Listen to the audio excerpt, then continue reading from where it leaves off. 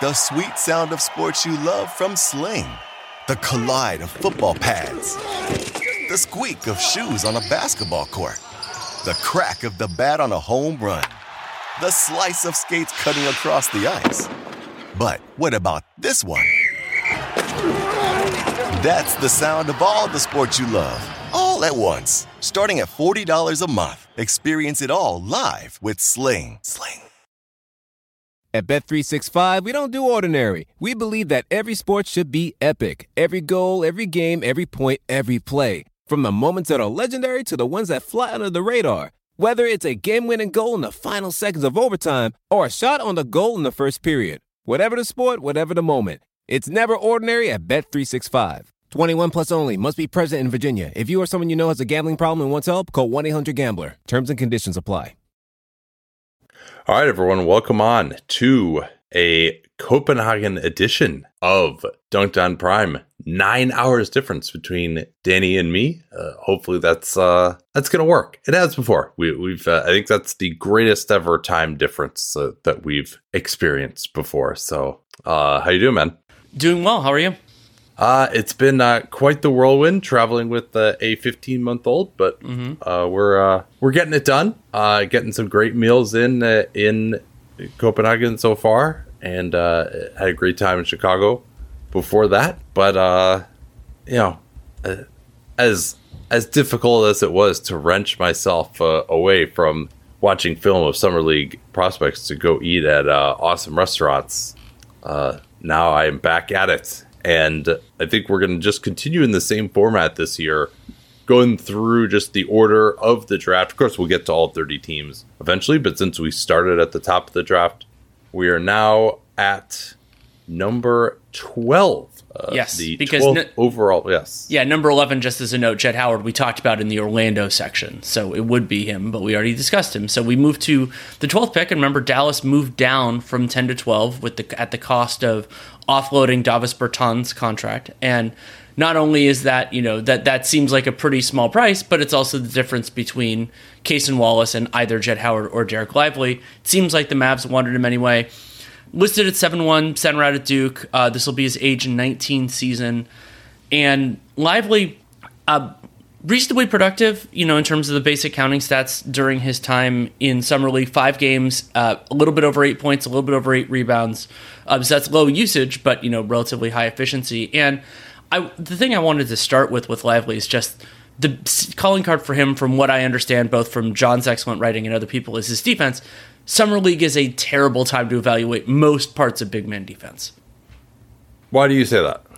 Because the rest of the ecosystem is so bizarre. Like, there's a lot of transition play. There isn't, the leading communication, which is such a big part of what bigs do in the league. Like, these are all guys you've never played with or anything like that. But you do get to see guys' instincts and reactions. Those are the things that are good that you can see. And those, I don't think that Lively, my expectations were high, so I don't know if he met my high expectations, though he still has a lot of potential. We saw that in him. Yeah, a lot of this goes back to the type of player that he is, and I think we can start there. And the measurables for this type of center, rim running, shot blocking center, and Tyson Chandler has been in the news. This is recently talking about Lively, and Lively is, in theory, the heir apparent to his legacy, which actually I believe only encompassed 2 full seasons in the end. He left Dallas in free agency twice for lucrative contracts after 2 of their more successful seasons, including the championship season. But Lively has a massive wingspan. I believe it's 7'7" is what it's listed as, and massive standing reach as well. So there are kind of 2 schools of thought on Lively, and one is, he's just got these incredible measurables as a dunker around the rim, offensive rebounder on one end, and then, of course, blocking shots on the other end. So there's that conventional aspect that is the foundation of what he's supposed to be doing. But then there's also this feeling that maybe he might actually be able to shoot the ball a little bit. He did that at the lower levels offensively, that he showed some nascent passing ability. A lot of it just pass outs on offensive rebounds, but something that he could do a little bit more there. And then defensively, that he might have more mobility, that he might be able to switch. So let's start with kind of the nuts and bolts of just, do you see this guy based on what took place here? Again, as you noted, a little early to tell, but do you see him as one of these guys who has the ability to be one of the game's best rim protectors? Rim protecting, I think, is definitely more of a possibility than switch defending for me. I thought that, you do see his wingspan, and when Lively was in position, I thought he did a nice job kind of snuffing out possessions. So that part of rim protection is there. So I think that part was good, and I'll talk about the switch part after. I'll let you discuss that. Yeah, only 3 block shots in Lively's 5 games, which now he blocked a ton of shots at Duke. So I think, like you said, when he's there and a couple of the blocks that he did have were just, he can get up really high. Like the one of the blocks that he had, he's beaten, tries to run the guy down from behind. The guy floats it way up, and Lively takes 2 steps, jumps off of 1 foot, and still manages to reject the shot. And one thing that at least was somewhat encouraging, he played 23 minutes a game, 3.4 fouls. That's a fair amount, but still fewer than you might have expected for how much he fouled when he was at Duke. But still, you want to see a little bit more from a shot blocking perspective for him. But I think he has enough of a track record that you can be a believer in that, based on what took place here, you just on this film in these 5 games, you didn't see domination as a rim protector. Yeah, just as a note there, considering we were talking about it, Lively only played 1 year at Duke, but he blocked 2.4 shots per game. And if you want the block percentage, 12.7. That was significantly higher than the 2.6 block percentage on 2s he had in Summer League. Yeah, so how about his mobility defensively then? I thought Lively's feet seemed a little slow. Not horrendously. This isn't, like Boban out there or something like that, but on pick and pops, on plays where he had to be all the way out on the floor and then get all the way to the basket, especially if it was a smaller guard, those I thought he had some struggles with. And though the NBA caliber of athletes overall is significantly higher than you see in college, even if you went to a very high profile college. And so I think that Lively can work on it, but early returns, I think he's more of a drop big than a do whatever scheme big.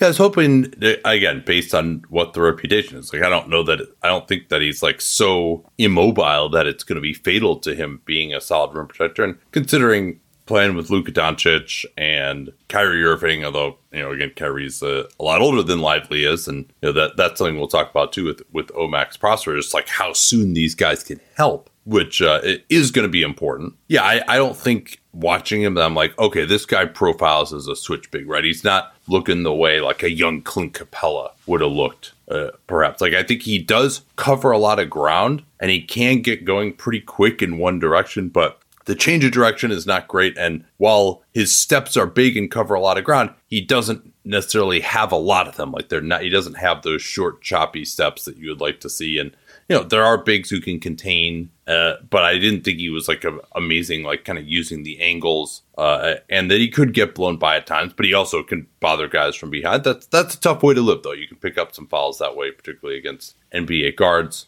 So, I thought this was a summer league defensively in which he showed some of his tools, to be sure, but this wasn't, at least again, on film in these 5 games, this is not fatal to him eventually becoming that player, but I thought very clearly at a minimum he's got a long way to go, and that's to be expected for a 19-year-old center.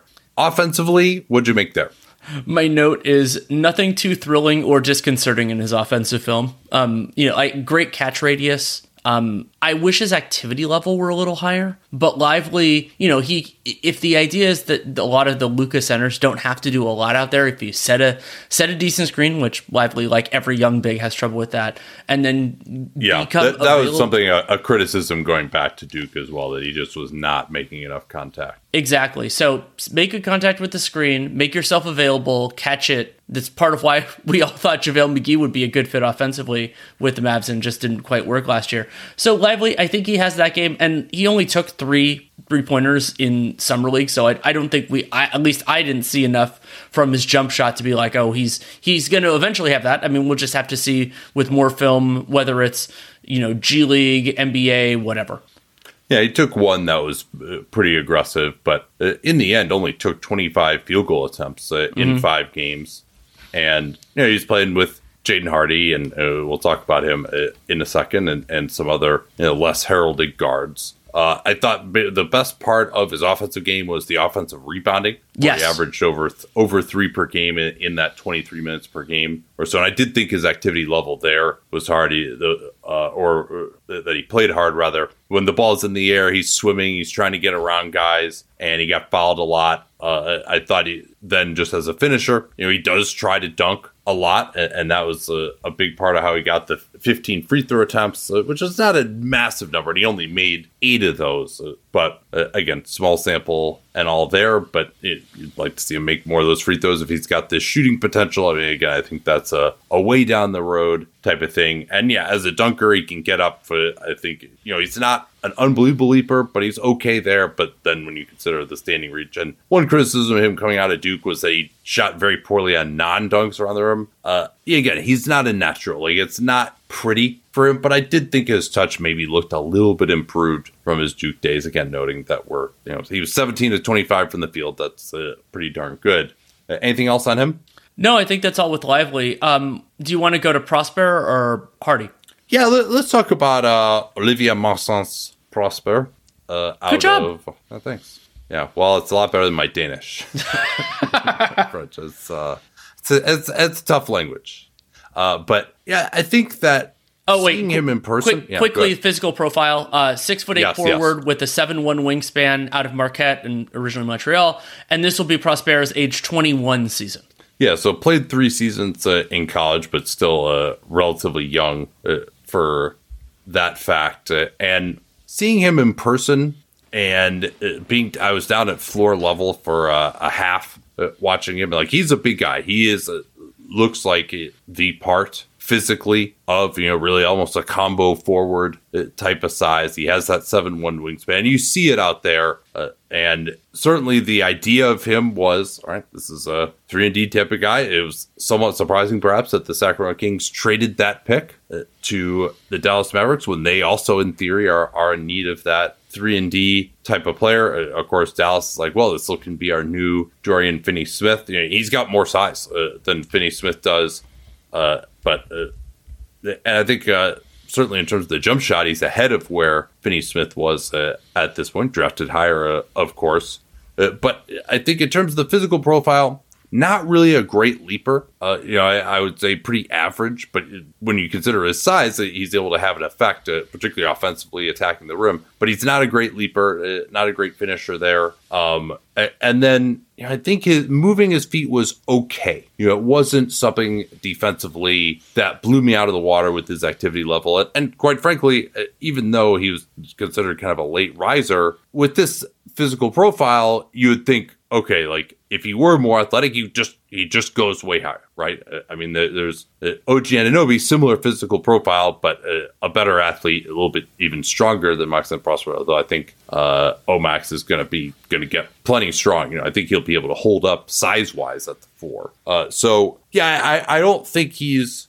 I'm not going to say I was hoping for, because again, this guy went 24. He didn't go in the top 10 athletically, but I didn't necessarily see a guy that I would say, all right, he's gonna be able to guard once. He's gonna get over screens, that type of quick feet. Whether he could guard 3s and 4s, who are like good on ball guys, that's a possibility to me. I didn't see it like elite foot movement, but I think especially with his size that it may be possible.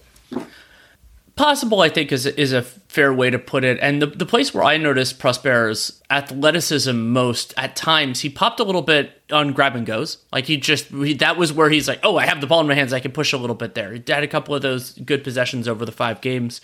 And his decision making in transition isn't always the best. There was one play that stuck with me where a quick pass would have been a wide open bucket, but instead he held the ball and turned it over himself. But youngish guy, that's going to happen. I'm not particularly concerned about that. Something I liked about Prosper, not about his feet, is that he got offensive rebounds, and it wasn't, as you kind of mentioned, him having this athletic juice and just getting over. I think he had like 6 offensive rebounds. He just plays hard overall, and with his hard. size, that's definitely a big selling point. That is a big selling point. So you're playing hard. However, with all of these guys, one of the other swing skills is their 3-point shooting. And Prosper, in his 3 years of college, he shot 32% on threes, 75% from the line overall.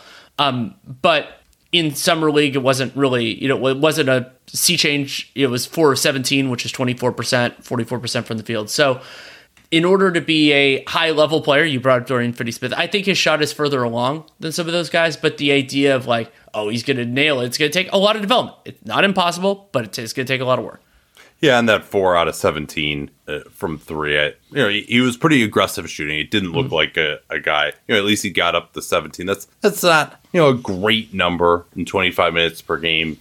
He's not necessarily creating a ton of these by himself, but that's what they need from him is to spot up. He did show more ball skills than expected, and I thought he was able to be solid in transition. He's got a left to right crossover, an in and out move. Now, he doesn't really have the quickness to blow by guys with some of those moves, but occasionally you'd fake the guy out, get it in the lane, and just his overall level of aggression to shoot 28 free throw attempts in 5 games in still under 30 minutes per game, I thought was pretty good. And he did shoot 82% from the foul line. So just the playing hard, the size, I think those things are going to be there.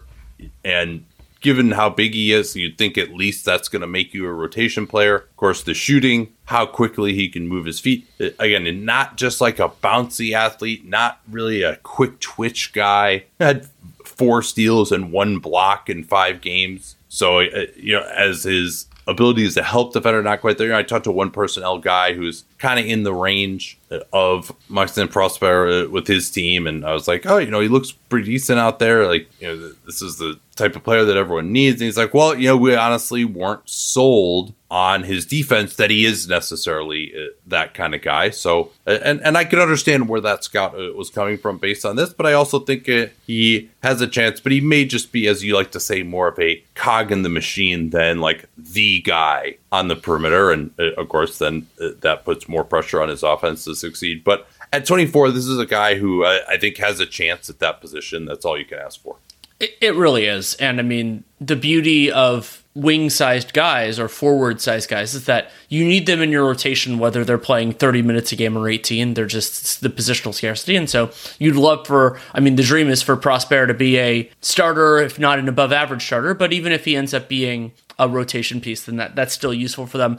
The last Maverick worth significant discussion is Jaden Hardy, the 37th pick last year, of course, played for G League Ignite before that. Extremely productive, 23 points, 5.4 rebounds, 2.7 assists.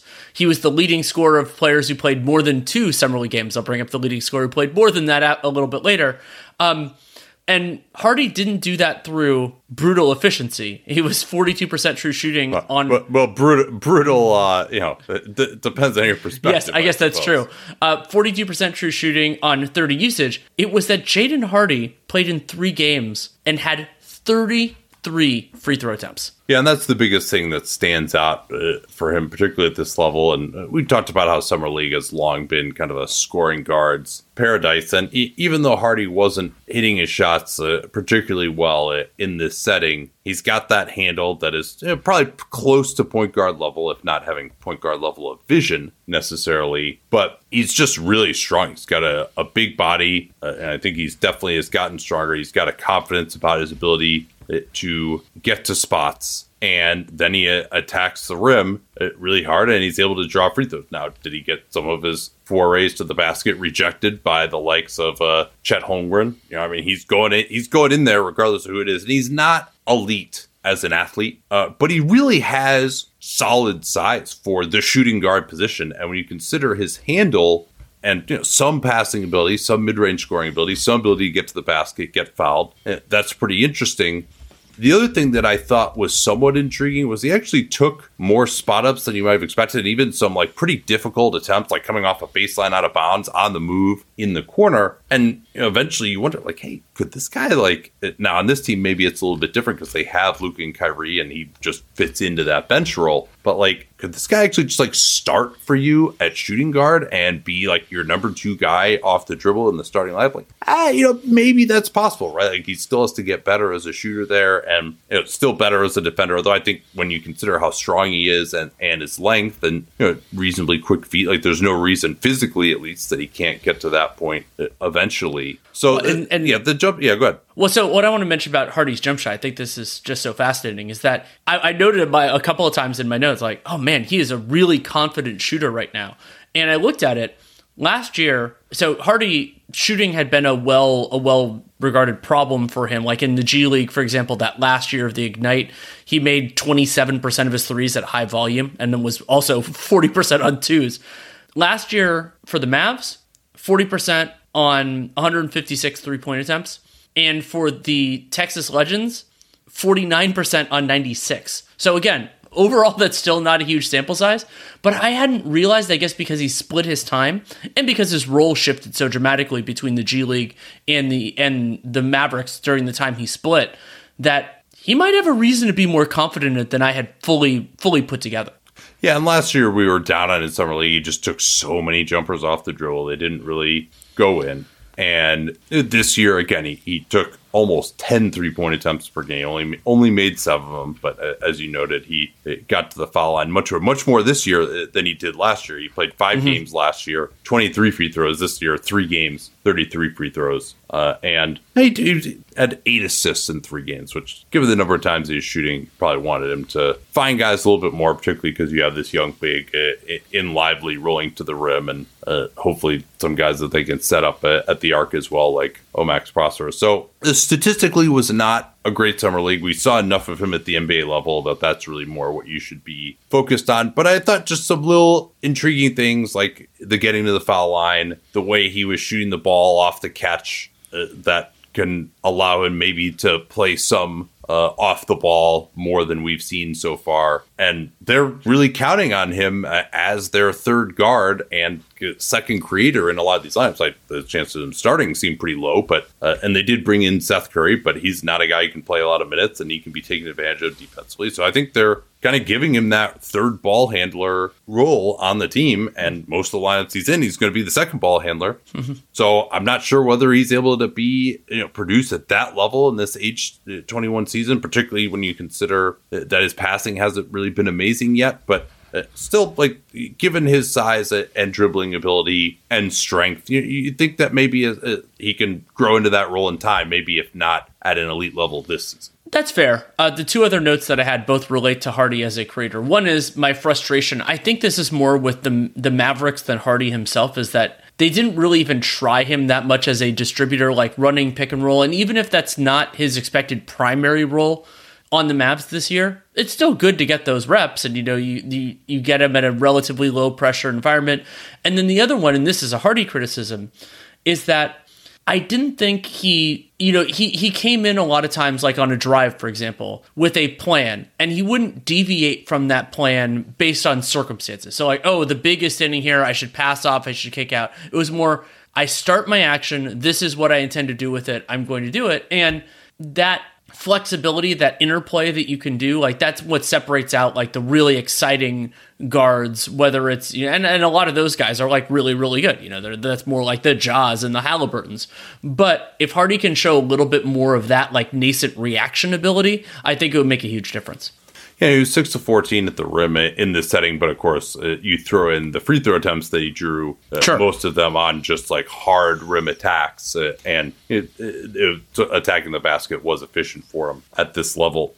Man, it is crazy to think that I've been working with Helix Sleep since 2015. And I think that's because my story with them seems to really resonate with listeners. If you've never heard it before, that was kind of the beginning of the direct-to-consumer boom. And there was another very prominent mattress company at that time that was trying to convince you that mattresses were one size fits all. They found the one formula, the one mattress that was going to work for everyone. My then girlfriend, now wife, and I ordered that mattress. we ended up having to return it because, hey, guess what? Not everyone is the same. And then she did some more research and found Helix Sleep. We took their sleep quiz and we found a mattress that actually worked for us and our body types. And Helix offers 20 unique mattresses. Everybody sleeps differently, and Helix mattresses are designed for specific sleep positions and field preferences, hot or cold, side sleeper, back sleeper. So take that Helix Sleep quiz, find your perfect mattress in under 2 minutes,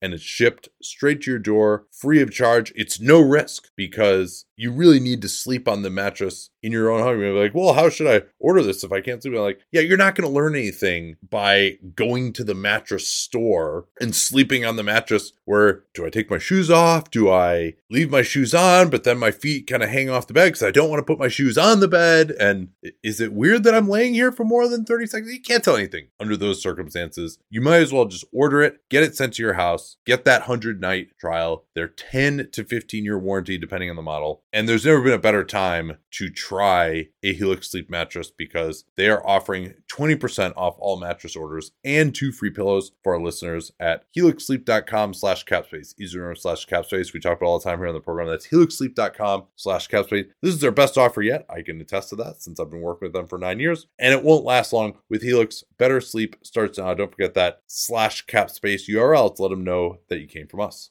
Man, I just love American Giant. Just an amazing clothing company. I was reminded again of how much I love it when I drove from California to Montana over the All-Star break. And you know what it's like when you're on a long road trip and it's cold, particularly when it starts off warm in the Bay and then we get into some really cold areas. You're like, well, I don't want to wear like my jacket in the car, but then when I get out to fill gas, I'm going to be freezing. But the American Giant hoodie was perfect because despite being made out of a nice heavy material that'll keep you warm, it's not too hot as well. So I was able to wear it in the car, not be too hot, step out of the car, and still be warm enough when I was filling up gas or going into a restaurant or something that I didn't feel like I needed my jacket even when it was cold outside. These things are amazingly durable. I proposed to my wife wearing an American Giant hoodie in the Grand Canyon almost 7 years ago. I still own that same hoodie. I still wear it constantly. And American Giant has since spread out into all sorts of other types of clothing, like their premium Slub Crew tee, the No BS high-rise pant, the slim roughneck pant featured in Giant Magazine issue 2. Every American Giant piece is made in America and designed to last, no exceptions, and it provides year-round comfort. So find a closet staple for every part of your spring days at american-giant.com and get 20% off your first order when you use that vendor code CAPSPACE at checkout. Easy to remember, we talk about CAPSPACE all the time here on the program. That's 20% off your first order at american-giant.com. Don't forget that CAPSPACE code to let them know you came from us. Let's move to Toronto and the number 13 overall selection, Grady Dick. Yes, Grady Dick, a player that we scouted, so I don't need to go through all the physicals as aggressively because we've already done all that. And my first note with Grady Dick is that if we hadn't scouted him before the draft, I probably would have felt worse about his summer league because the numbers weren't great. Yeah. But I was thankful that we had more context and data because the things that I saw largely lined up, even if the numbers didn't.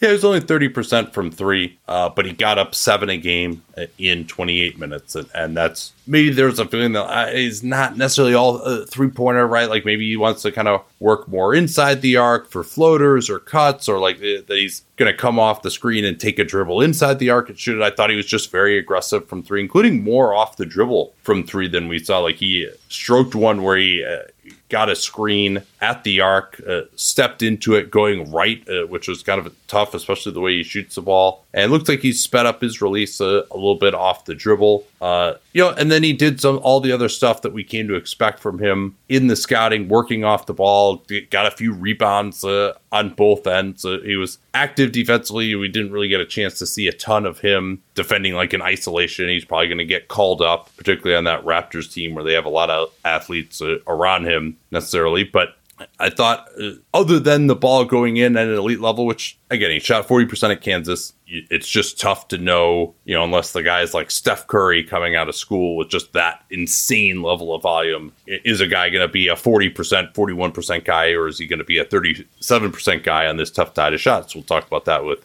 Jordan Hawkins momentarily here as well. And Yeah, so Dick, he's not just like an absolute dead sprint guy necessarily, but I just enjoy his feel. Managed to get 15 shots at the rim in his 4 games. That's not bad for this player type. And ironically, it was just his catch and shoots where he just couldn't make anything. It was 4 out of 22 on those. So, and it didn't shoot it well coming off of screens necessarily either. He was 3 for 11.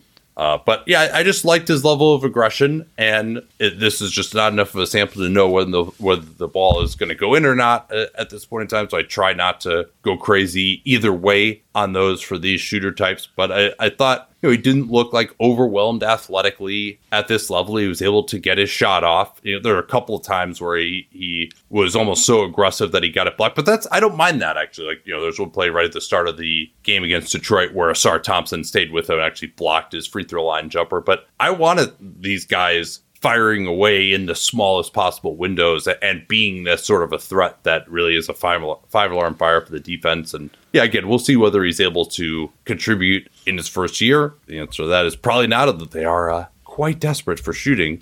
They are. On this team, but I'm hopeful that he's going to be a guy that you can run some off-ball actions for. 3 things that largely aligned with Grady Dick's film that we watched previously. Runs the floor hard, and I thought that that can produce some good transition opportunities.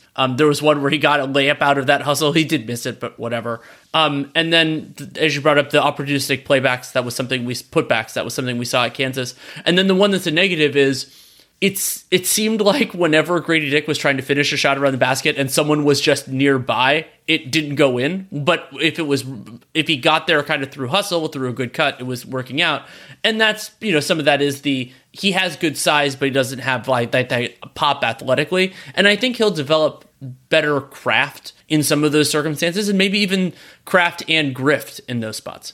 Yeah, the play that stuck out to me the most, other than that 3-pointer going to his right where he rose up and drained it off the dribble, was he gets a backdoor, catches the ball with his right hand, never even puts his left hand on it. He's going right to left along the baseline and just like chucks it up over his right shoulder for a reverse with the defense closing in. And he did actually miss that, but it was just like a kind of cheeky finish that I like to see from guys who aren't great athletes, and again, just as a way to be a threat off the ball. We'll see whether he's able to deliver, but he's a guy who's the aesthetics of his game I enjoy, and I like how hard he plays and the intelligence to his offensive game at this point. And again, we'll see whether the ball goes in for him or not, but I think that there are some good building blocks here. I want to take a beat to discuss Javon Freeman-Liberty, and you'll be like, well, he played on the Summer League Bulls team. Why are you talking about him in the Raptors section? I will explain why in just a second.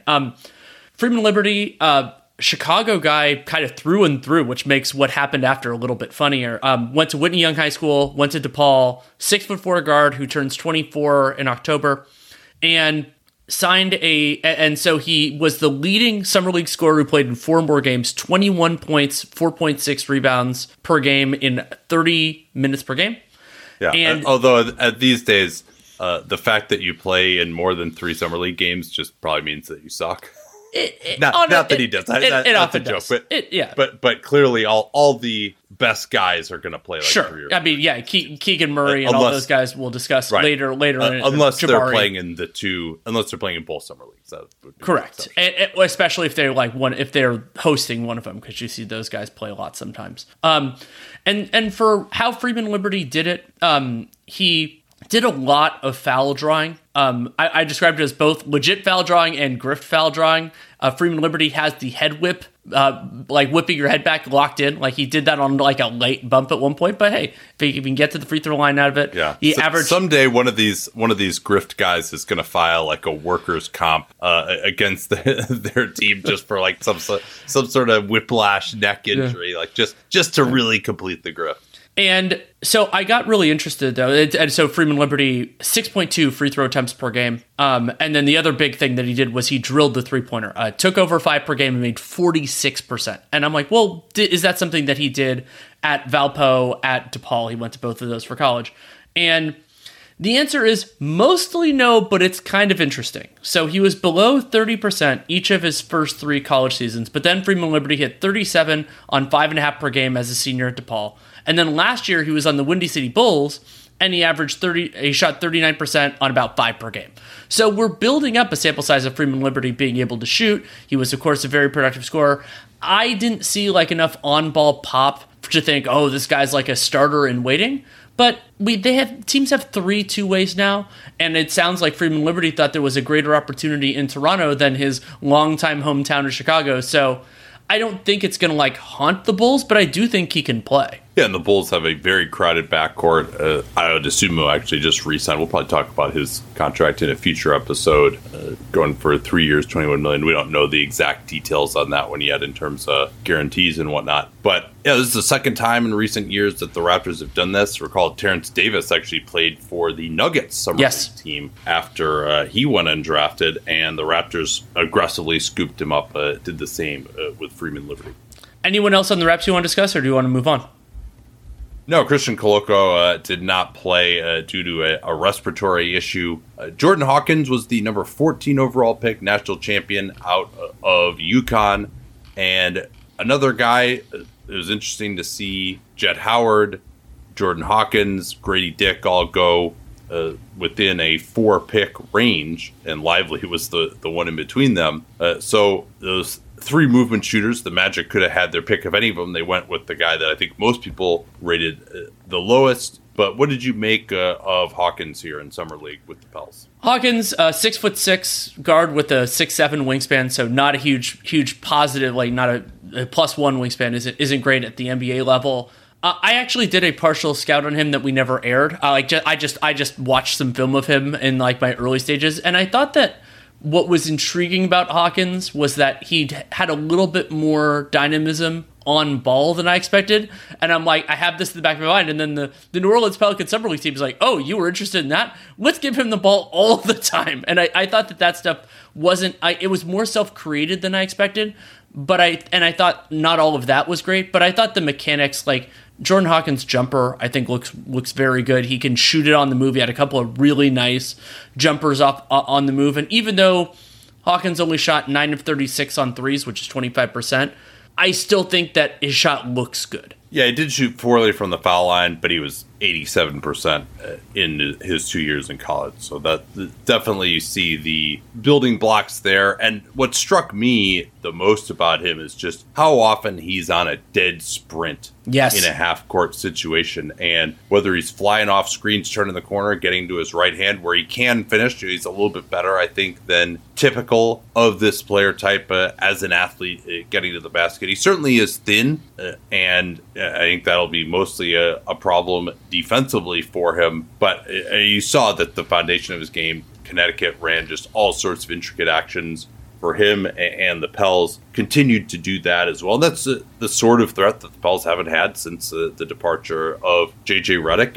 And I think teams like the Pels, the Raps, the Magic, and unsurprising that these movement shooter types went in this range to those teams because they could really use just another guy that you can run some sort of an action for. And Hawkins, I think he could be that. The ball's going to have to go in for him. And, he wasn't 40% for three even in college. He was 39% this last year. And he did step up in terms of his minutes as well. But yeah, the movement shooting is very comfortable taking even 4 feet behind the NBA line, which was impressive as well. You can pull off the dribble a little bit. He's comfortable going either direction. Looked a little more comfortable, actually, I would say, going to his right off of movement, but it still can go either way as well. And he can still cut well enough and has enough bounce to finish at the rim. I thought one play that stood out was usually you would expect one of these guys just going to pull the trigger on a shot like this, but a guy was flying at him. He blows by that guy, then Euro steps around the big, got to finish there. So that's another thing, to be able to punish closeouts in multiple ways. We saw that from him. So I think sometimes you'll see guys and they're not quite what is advertised. And yeah, the ball didn't go in for him at 25% from three. Once more, not going to freak out about that given his track record and just the type of shots that he's taking, quite frankly. And so I thought, other than just that 3-point shooting percentage, I saw what was advertised from him. Agreed. I thought that the overall toolbox was about what we expected, and Hawkins, his place within the Pelicans is going to be very much in flux. You think about some of the stuff they could do with Zion playing alongside Trey Murphy and Hawkins could be really exciting, especially if you can put like Larry Nance at the 5 and some of that. Like, you could do some really fun stuff. But they also, they'll play some defensive lineups and all that. But I'm excited to see what Hawkins will look like with the Pelicans, and a player who... one more stat on him, too. When he's just shooting what Synergy characterized as a pure spot up, so not coming off a screen or a handoff, he was actually characterized on those plays. He was 6 of 12. And then when he was coming off a screen, that was 1 out of 11. And on the handoff game as well, he took a lot of shots off a handoff. Some of those were getting to the rim. But when he really was moving, those are the ones that didn't necessarily go down. I think at a minimum, he's going to make the open ones. And he did that in the summer league. And just, again, that number, Synergy is very loath to classify plays as quote unquote off screen, off the ball. So to get up 11 of those, these are not, you don't typically see this. Now, he's a little bit older too. Worth remembering, he's really kind of more the age of a junior, even though he only played 2 years in college. Age 21 rookie season. Right. That's a good point to add. And that age 21 rookie season, that is older than Dyson Daniels, the 8th pick last year, who unfortunately sprained his ankle in his 9th summer league minute last year. So this was Daniels' opportunity to explore the studio space, and explore it he did. About 14.5 points, 6.5 assists, 7 rebounds in his 5 games. Oh, I should also add in he had almost 2 steals a game. And Daniels certainly seemed empowered to have the ball in his hands, to take a lot of shots, to make a lot of decisions. And I thought that the returns there, that's what you want to do. And so there were times where he was taking selfish shots, but I think they were okay with that. That's kind of what they were looking for Daniels.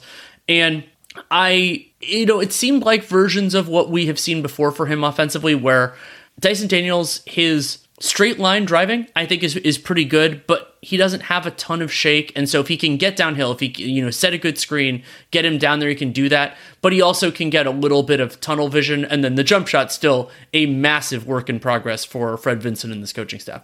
Yeah, really a mixed bag for him. Starting with the jump shot, I've always felt like his form looked fine. I had the same note. I wrote his catch and shoot looks pretty stable. Yeah, and he doesn't have, his hands look pretty good. Like, his elbows not like flying out to the side or anything like that. But the results, of course, were not there. 2 out of 20. And then going back to the NBA season as well, just really, despite the fact that he played a reasonable amount, he only took 86 3-point attempts in 59 games. And he was playing 18 minutes a game. It wasn't like he wasn't out there at all for any minutes, and really didn't get to the foul line at all at the NBA level. Only 40 free throw attempts for the entire season. That's something that he was able to improve, but the shooting percentage still hovering in the mid 60s as it did during the NBA season. But for him to get 6 free throw attempts a game, I thought was good. I liked his level of aggression attacking the rim. He did at a couple of plays where he really tried to pack it on guys. Now, he's more of a 2-foot leaper, and 1 foot, his finishing was more of a mixed bag. Like, he operated mostly as the point guard when he was in there, and I thought he looked stronger. He just generally looked more confident running the team. Like,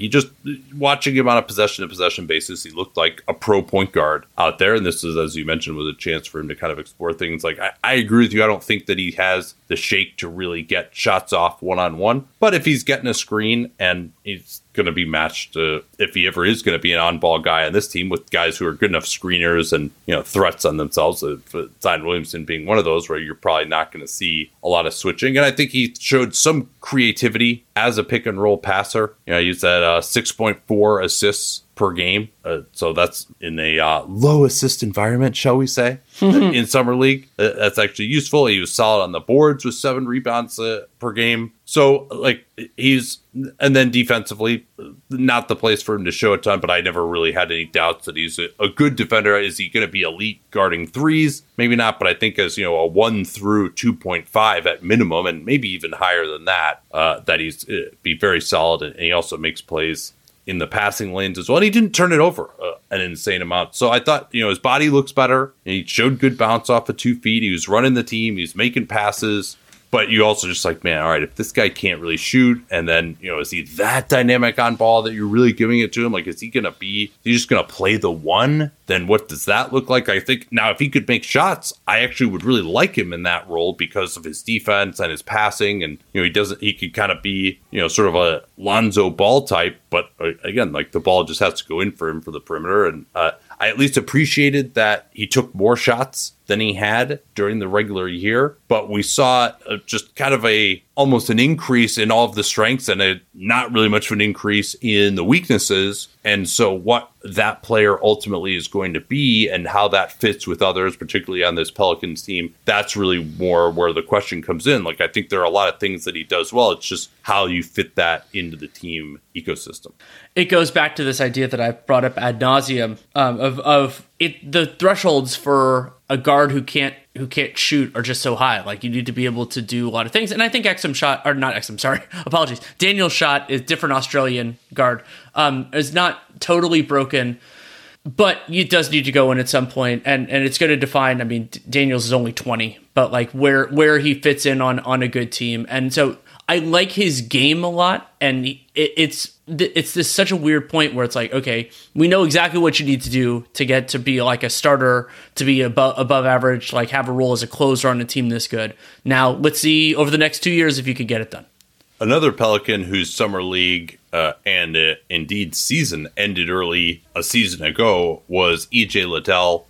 And so really our first chance to talk about him. He tore his ACL in last year's summer league. He was back playing well and really did it with dominating finishing on the interior. And he certainly is capable there. He's got some bounce at 6'6", but has about a 7-foot wingspan and 8'8" standing reach.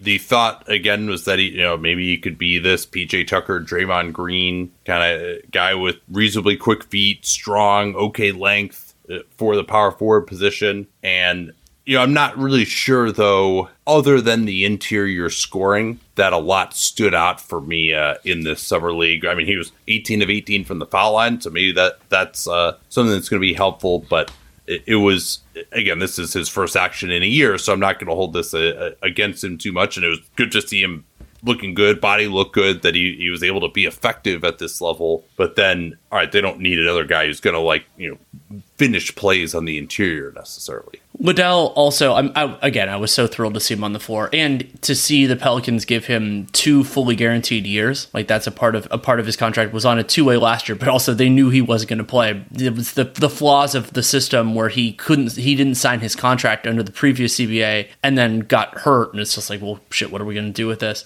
And like you, I wonder what his calling card is going to be specifically on a team with this many talented players. But you give him a year or two, this is going to be Liddell's age 23 season.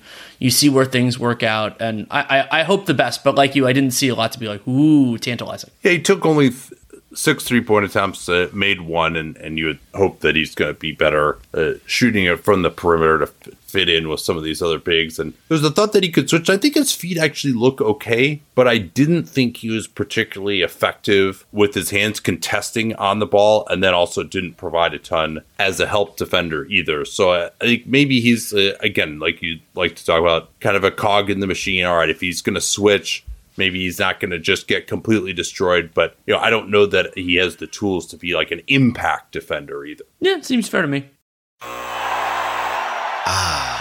The sweet sound of sports you love from Sling. The collide of football pads.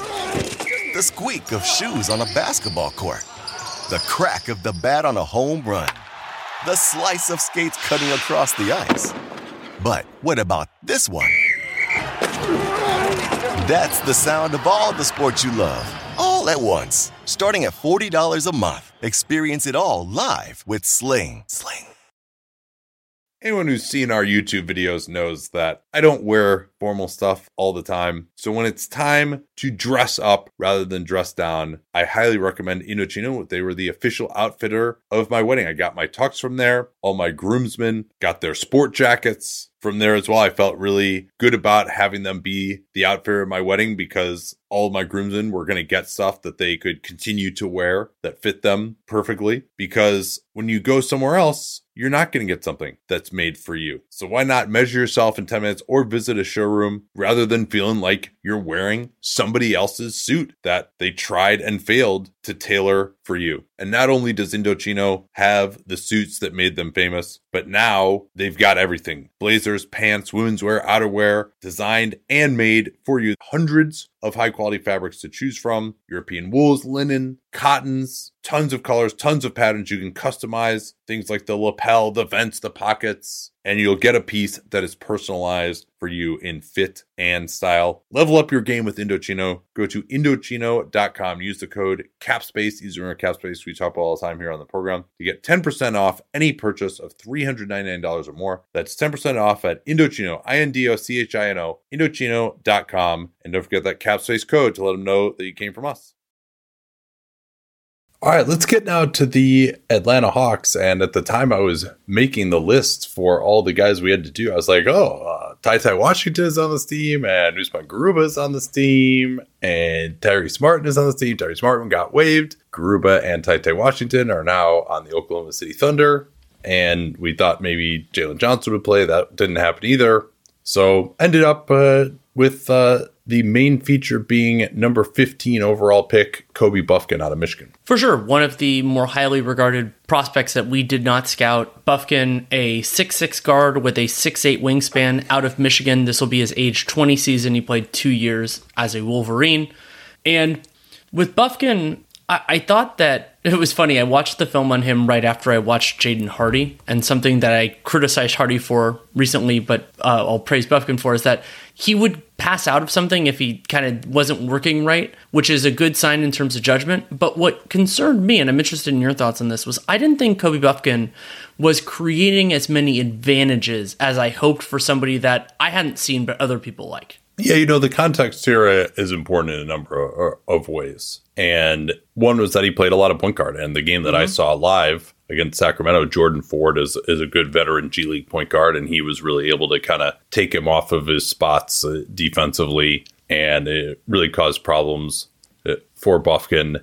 But they also played with like a pretty spaced floor. They had Mohamed Gay, who we'll talk about a little bit, who was a center in college, or at least listed as a center in college, but is now more of a power forward. They had Brady Manick, who is played at North Carolina and has great hair and beard, but also is mostly like a stretch five type of guy. So they had decent spacing on this team. And yeah, overall, I did, especially watching that game live, I was kind of like, man, like what exactly is the theory of this guy? I felt a little bit better after watching the tape. But yeah, you said he wasn't creating that many advantages. You want to elaborate on that? Sure. I thought that he wasn't, like the handle wasn't too dynamic, too shifty.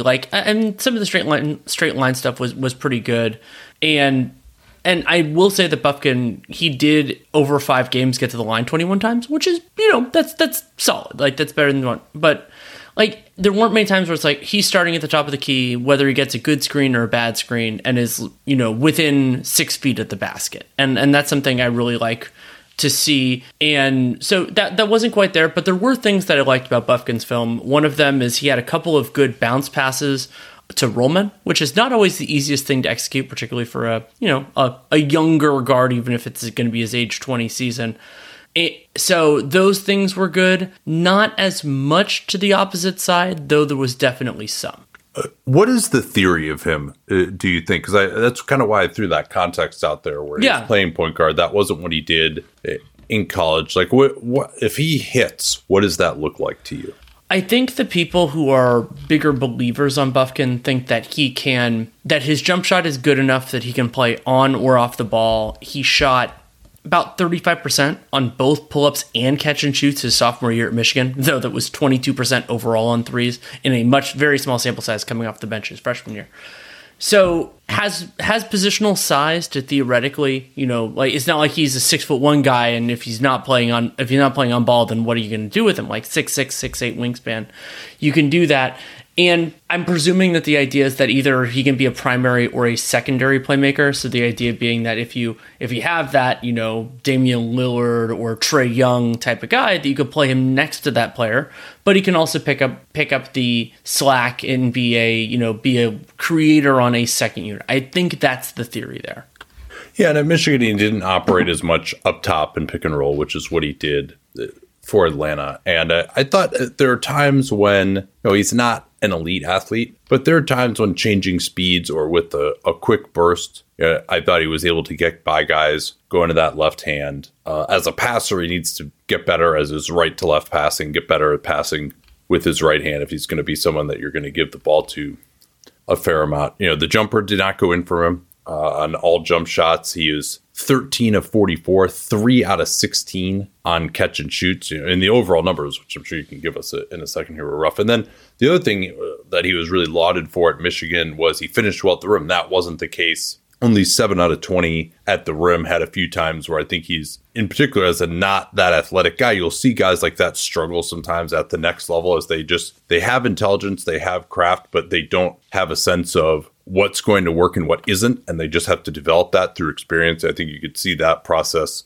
ongoing with him. Again, also because he was the guy with the ball, and you mentioned that he made some good decisions to pass out, but other times I thought his rim reads weren't that great in just some kind of no-hope attempts to finish at the basket. I mean, just so we have it, though, here, let's get what his overall stats were for the Summer League. Sure. Bufkin, 14 points, 3.5 assists, 3 rebounds, 27 minutes per game. He played in 5 contests, 33% from the field, 42% true shooting on 31 usage.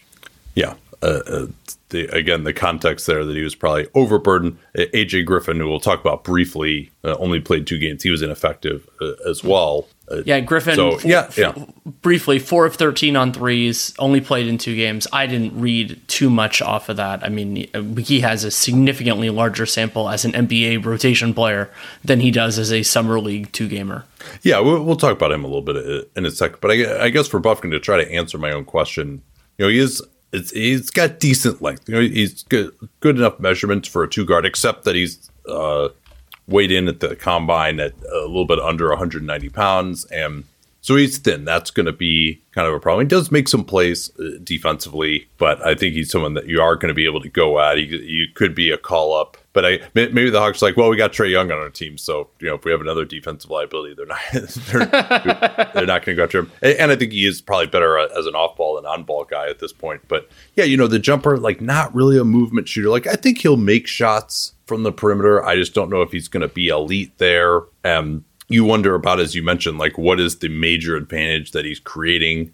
He kind of, to me, just watching him, and especially considering how thin he is, profiled as maybe more of kind of a bench guy, bench scorer type, than because I kind of struggled, which is why I asked you the question of all right, if this guy is just a really high level starting shooting guard, what does that look like? And he's got pretty good off the dribble moves. He's probably a little bit ahead of your average shooting guard prospect there.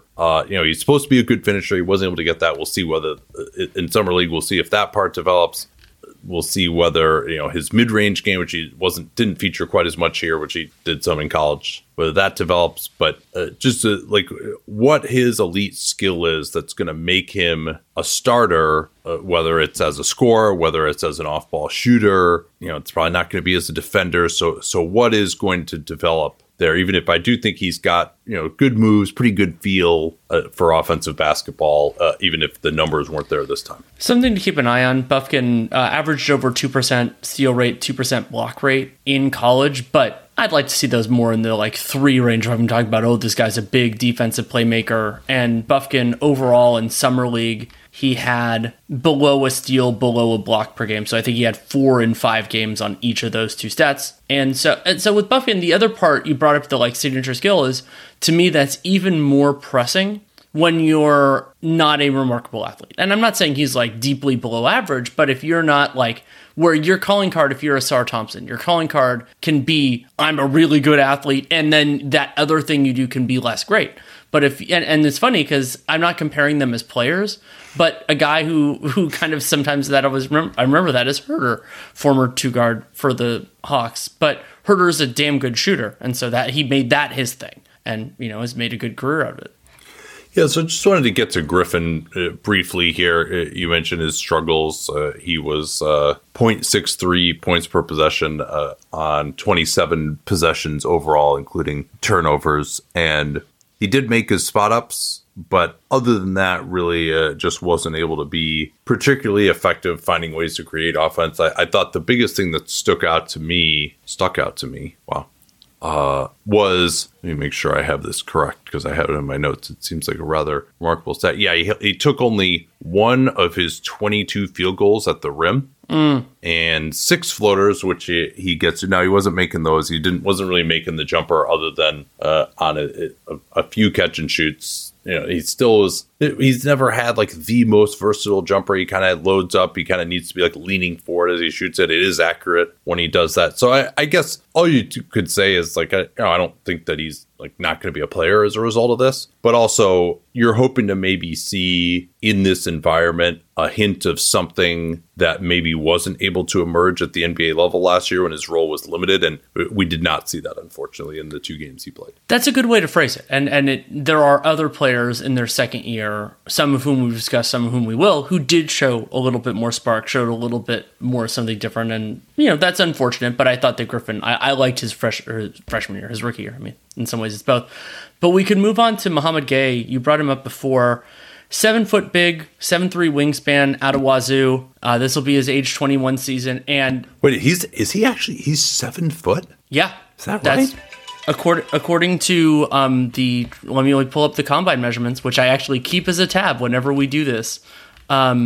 Looks like they got rid of the in shoes. So yeah, it's 6'10" and a quarter. 6'10" and a quarter without shoes. So I would say that goes up to 6'11" and 3/4, which I rounded up to 7. Yeah, fair enough. And also, 9.2.5 standing reach, over a 7'3" wingspan, pretty thin at 213 pounds at the combine. But yeah, listed as a center. I mean, those are kind of center measurements other than the weight. But he really didn't play as a center, and I thought that was kind of interesting.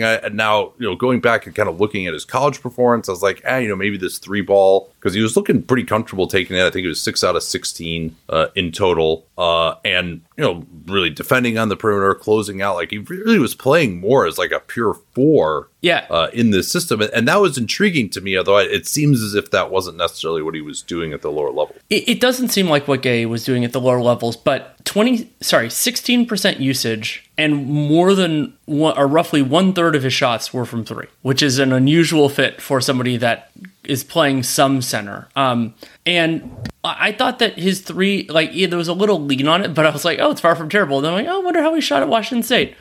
28% both seasons on roughly 1 per game, and 61% college career foul shooters. I'm like, if it's there, then he found it so recently, which does happen. It's not, it's not unprecedented in any way.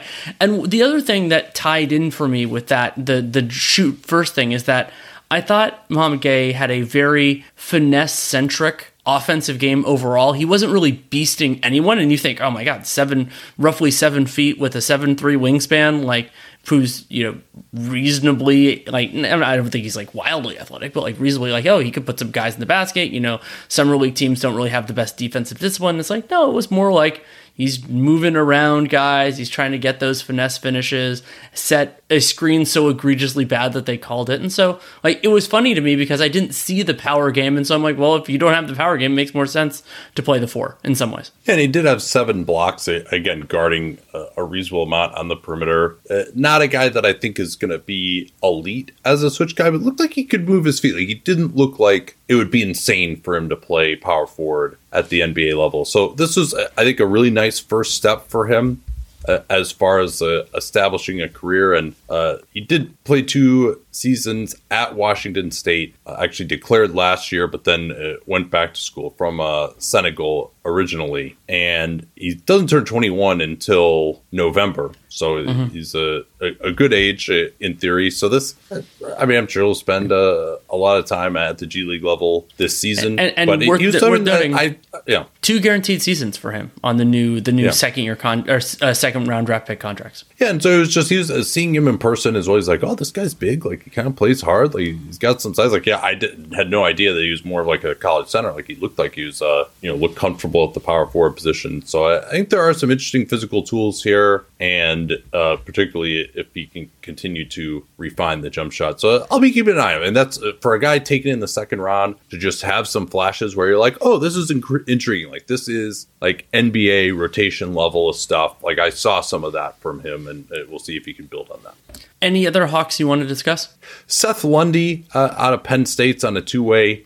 Took basically all of his shots from three. I think 34 of his 43 attempts were three-pointers, and it didn't hit him at a fantastic rate. I mean, that's just what he's going to do. He's not really particularly athletic. There was one play he got out on the fast break, and it was just, very pedestrian dunk. He's older too, 23 already, I believe, and so. But he was taking deep threes. He's trying to work on movement shooting. He also is pretty strong as an older player, so maybe he can at least be more credible defensively than like your average shooting specialist. But not a ton to say on him, just because it's like, hey, he's a moving shooter. Is it going to go in or not? Looks to be pretty much a one-trick pony offensively from everything that we could see, at least in this summer league performance. Bufkin was the 15th pick. We'll keep moving through the first round, but 16 we already covered. Keontae George, who was impressive in Summer League. We talked about him when we did the Jazz at the 9th pick, which was the highest one they have. So that moves us down to number 17, Jalen Hood-Schifino, a player who you and I watched a little bit of film on, but we didn't do a full scout. Hood-Schifino, 6'6" guard with a 6'10" wingspan from Indiana. This will be his age 20 season. And we didn't, again, a player that I watched a little bit of film on, but we didn't do a scout on. And what bothered me about Hood-Schifino's film in college, and it largely carried over to Summer League, is just I thought that what he was best, like what he did best was creating contested twos. And unless you're going to absolutely drill those shots, I think you need something better as your like a skill. Yeah, and you watch him over the course of the game, and like it doesn't seem broken. No, he's got good size, pretty strong. I think he's going to be able to have good strength for this position. And defensively, it was hit or miss, but he certainly has good enough tools there to hold up totally fine at the point guard position and make some good passes now and then. And he's not an elite athlete, but he's not getting to spots wherever he wants to go on the floor. But he can dribble well enough. He can pass okay. But then you look down and just the efficiency numbers. I think it was Keandre who noted that he's one of the few drafted guards to have like a negative box plus minus, and at least for among guards drafted at this level. And the overall numbers weren't particularly pretty here for Hood-Schifino this summer league either. No, they weren't. And so Hood-Schifino, in part because he was well below 50% on twos, he was 49% true shooting on 26 usage as a collegian, his 1 year at Indiana, or the 1 year he played. And then in Summer League, 39% true shooting on 27 usage, and 22% on 23 three-pointers, and 34% from the field is not fantastic. Yeah, so I again, like you, and I think like a lot of people, was struggling to say what is his skill going to be. Now, I think some people were feeling somewhat similarly about Max Christie, who we'll talk about in a second, and the Lakers do have a pretty good record in terms of drafting, though they haven't had many picks in recent vintage as high as 17, even due to some of the trades that they've made. But yeah, I mean, if you were just a little bit better of an athlete, or a little bit better of a shooter, or a little bit better of a passer, and maybe they feel that two of those three things can be improved, and maybe then he can get there. And particularly as a shooter, like there's again nothing really wrong with his form, even though he's not. So maybe he can be kind of another one of these hybrid type guards that they have. But at this point in time, he really has a long way to go, and there was not much that stood out for the good for him at this point in time. One other play, I don't have too many caps things in my Summer League write-ups because I generally give guys a lot of leeway. But Hood-Schifino was guarding Brandon Miller and wandered off from him, and Miller hits an open three. And it's just like, you're guarding the guy who's the best shooter on the other team, the best player on the other team. Like, it doesn't matter what you're trying to do. Like, your job is to stay with your guy. And it's not like he's Schifino's that good a defensive playmaker that like, oh, he sharked it out and like got a deflection. No, he just left a good shooter who's tall wide open and gave up an open three. It drove me crazy. Before we get to Christie, let's talk a little bit about Maxwell Lewis. 40th overall pick. Lakers gave up about $4 million.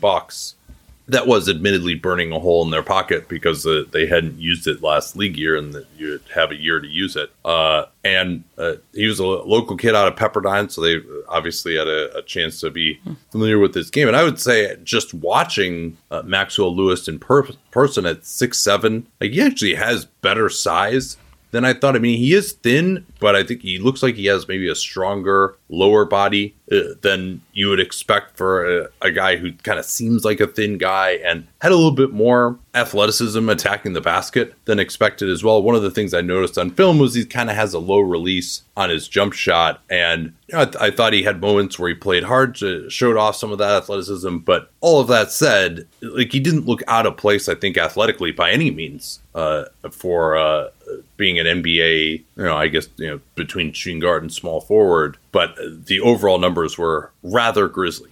They were. And to add a little bit more color, Lewis, 7-foot wingspan, contract is fully guaranteed for 2 years, then partial guarantee team option. That's a pretty standard format we're seeing for these like high seconds.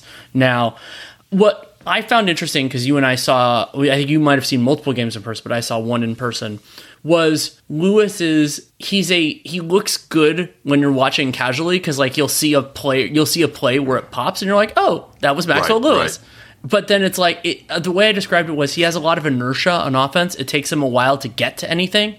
So if you're paying half attention, like he'll make more of those plays than the average guy. But it's going to be important for Lewis to hit threes, which he absolutely did not do in Summer League. He only took 14 in 7 games, which you'd want that to be higher, though. Lewis was only playing 20 minutes per game. And it's not like he was drilling his twos, 33% overall from the field on just 16 usage. Yeah, and while he does have some pretty decent ball skills and he can attack in transition, he was somehow only 2 out of 10 in transition, which brought down his efficiency. And it wasn't known at the college level as the best defender. He is a little bit upright. I think there are maybe some tools there that could be evolved, but it certainly isn't there at this point. So yeah, I mean, I think just that volume of 3-point attempts was a little bit disappointing to me, but there's something here for sure. But he obviously didn't look great at this point in time. But I'm not, I think there was enough pop there that I was like, okay, I understand the idea, but I'm not. There's some second rounders where you see him and you're just like, okay, this is just not going to work. And I don't feel that way about him, but you can't really argue that he played well. The player development for this coaching staff will be very important, and Lewis's work ethic there. But yeah, I agree with you. I like the building blocks for him better than I do for a fair amount of players, just what you build from it.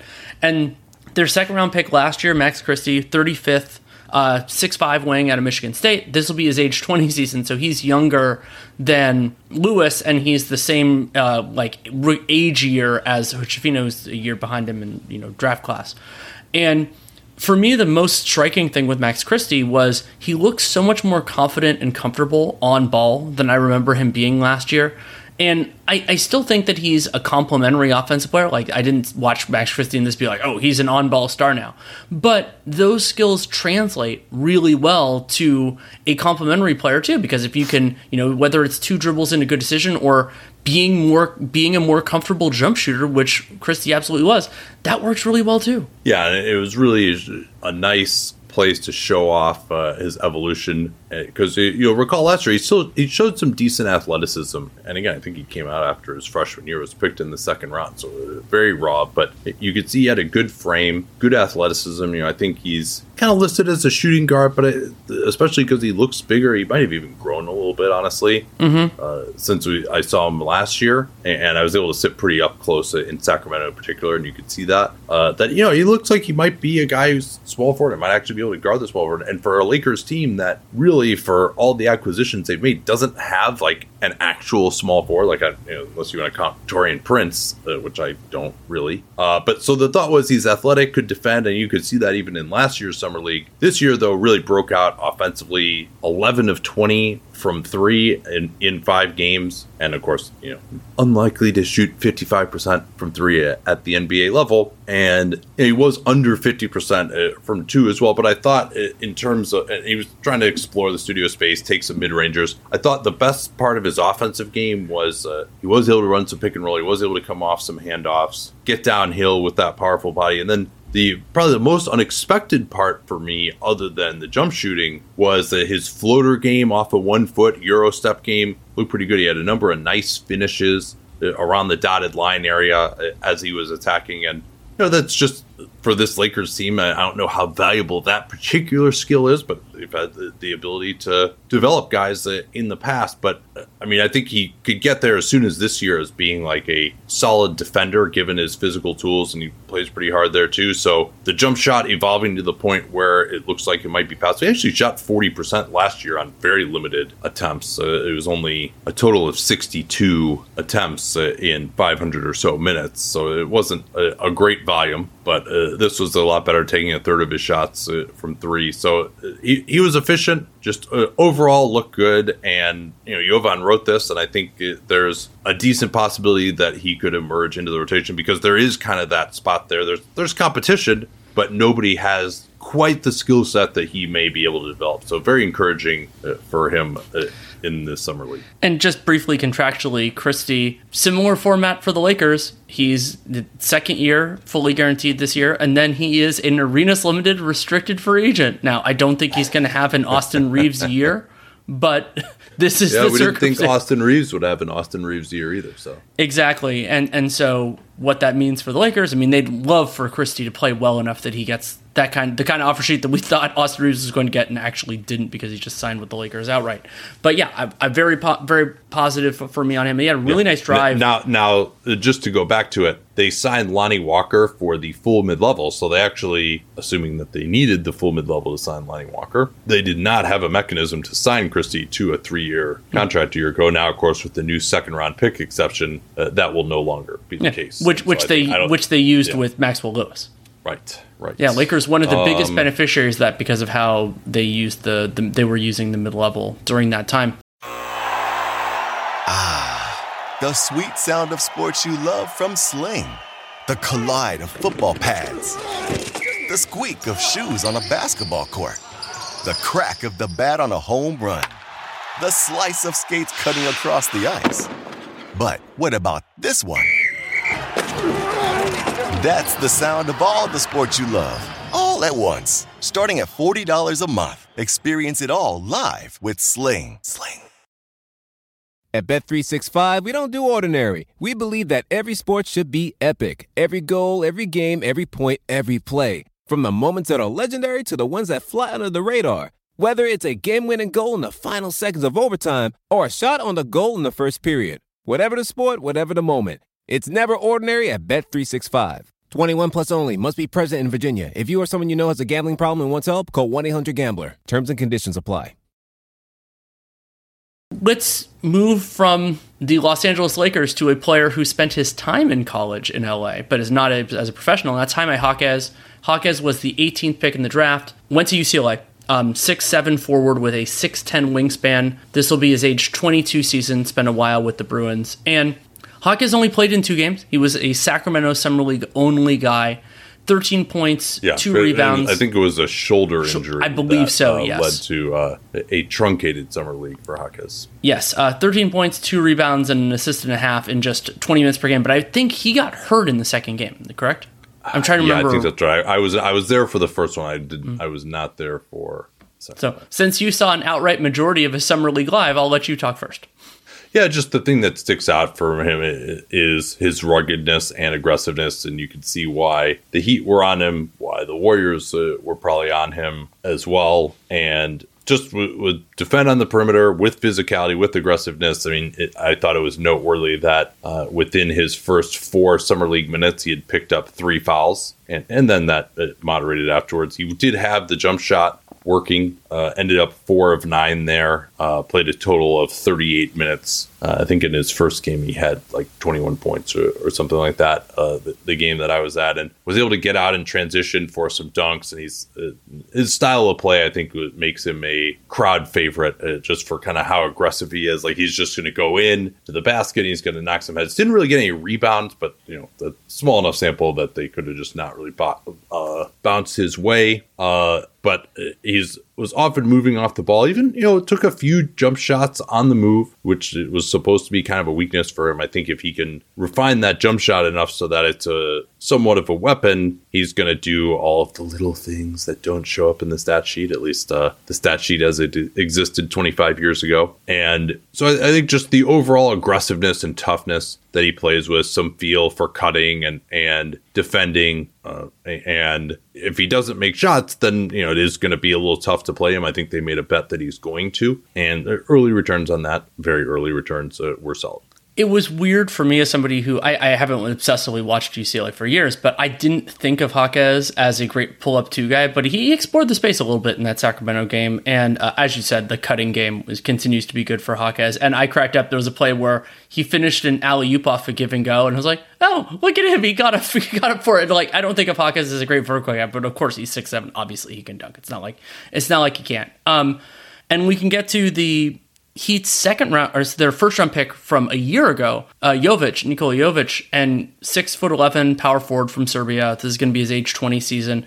Jovic played 4 games in Summer League. He got more time out there, averaged 15 points, 4.5 rebounds, 2 assists. And the thing that actually stuck out to me with Jovic was he changes ends pretty well, better than I expected. And there was one moment that cracked me up where I referred to it as a wild grab and go, where he was just like, he just changed ends pretty fast, but I'm like, I have no idea what the hell he's doing, but it's been pretty fun. Yeah, and physically he just looked so much better, and that's not a surprise for someone being drafted by the Heat. But he really looked underdeveloped physically a year ago, and now he's more powerful. He just looked more comfortable. He's able to do more of what he wants on the floor. The main thing that he likes to do, you mentioned those grab and go attacks. And he was certainly empowered to do that at the Summer League level. His main move that he likes to do, he's not a great leaper, but he likes to kind of do that lower the shoulder Euro step, especially if any kind of a smaller defender is back in transition, to just kind of pick the ball up, knock the guy backwards, and then just shoot over the top of him on kind of a finger roll. Jump shot was okay, 5 out of 15. Looked better in the 2 games in Sacramento, but then he didn't hit one at all in Las Vegas. He looked good in that first Sacramento game, where the whole Heat team, they're always pretty tough when they actually try to play their guys. Yeah, and then defensively, all right, 1 shot block in 100 minutes. Not amazing there. That's going to be kind of the big question for him on the defensive end, because is he a 4? Is he a 5? And they've kind of had some success working with these 4.5s in the starting lineup next to Bam, but maybe not closing. So maybe you could see him a little bit in that sort of a role. They seem to value that kind of player.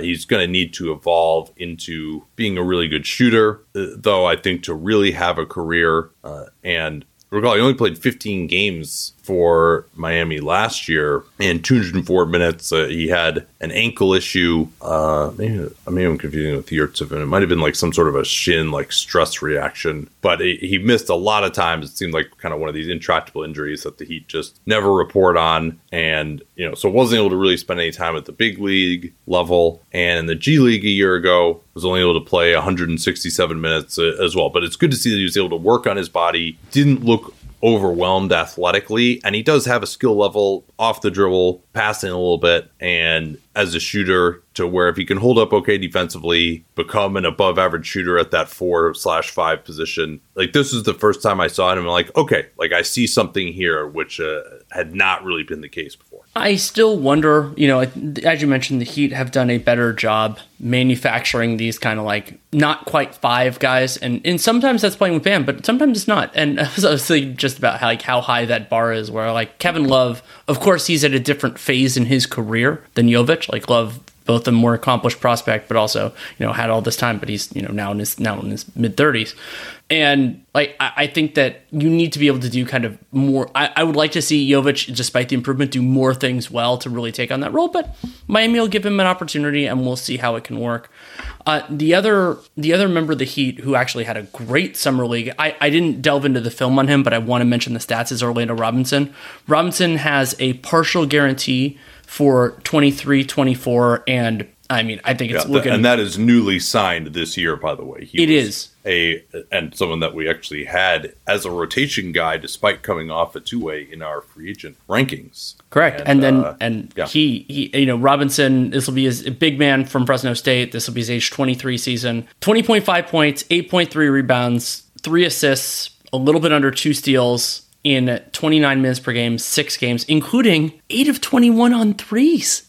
Yeah, that 38% looked pretty good. He was pretty aggressive in that respect. And so, yeah, in the offense, it looked pretty solid. Now, Robinson, he doesn't have that much explosion on either end as a leaper, but he was able to obviously be extremely effective on his way to 63% true shooting, 27 usage for a big guy, especially in Summer League. That's pretty darn good. He certainly rebounded well enough at this level. But defensively, I do kind of wonder about whether he's going to be able to protect the rim well enough. Like, I'd say his feet are okay, but yeah, maybe a little bit below average as a leaper. Certainly a guy who strode enough here that he should have an NBA contract. I think can be a backup center. If you want to kind of, I think like a decent comparison for him would be Thomas Bryant as a guy who finishes, not an elite athlete, but finishes around the rim.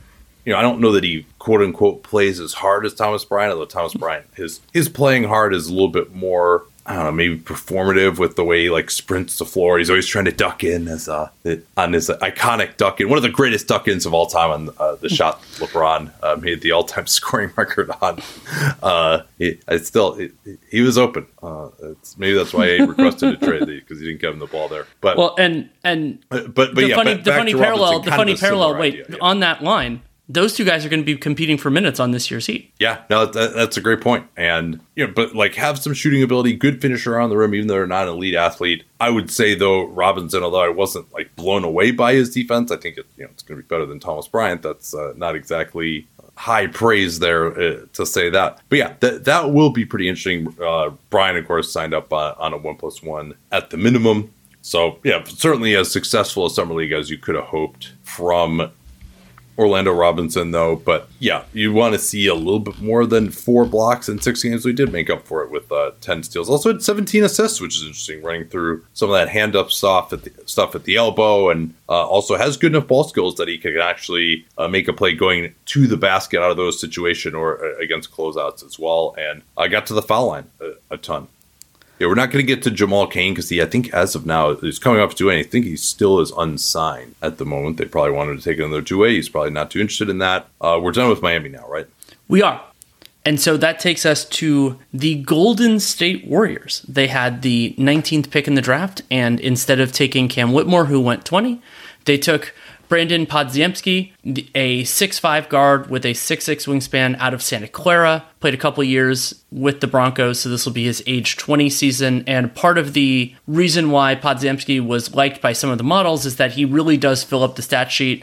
11 points, 5.3 assists, 6.3 rebounds, and over a steal per game in 30 minutes per game, 7 summer league contests.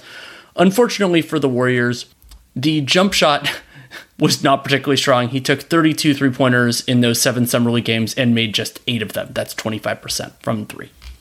Yeah, it's funny. We've seen a lot of these guys like Podziemski. I think it's like you kind of say it more with a kind of J sound. You're probably right. Together, but we'll work on that. But I don't think he's going to be a movement shooter because of his form. I think that's, in talking to people around the Warriors, like that's something that he realizes that he's going to have to get better at in their system. But he just doesn't really shoot like a jump shot. Like I think it's tough for him to shoot a jump shot going to his left, particularly from 3. Now he shot, I think, 44% at Santa Clara, made the open one. So I do have faith in him to do that. Now, aside from the shooting, and he's small, right? He is not a huge wingspan, and probably in the 6'3" range. So really kind of more combo guard size than a pure shooting guard size. And there are concerns about his individual defense. However, you could see why they liked him. And I think there was somewhat of a misconception of like, well, we've got to get guys who are ready to play right now. That was the Jacob Evans thinking that led them so astray. I don't think it was so much that as it was just we need guys who overall just play with intelligence and so can actually develop into fitting in our system. And I still think maybe that's a little bit misguided because not that I think Podziemski's a bad pick, as I get to, I actually really enjoyed his game. But just because I think the chance of anyone really contributing in this Steph Curry era when he's actually good, that era is, you think max 2 more years before, and even that might be asking a lot. Maybe this year even is the one where he's no longer capable of being the best player on a championship contender. But for Podziemski, nonetheless, the passing was really good. He had a 10 assist game. The way I characterized his offensive game was he always leaves the possession in a better place than where he found it.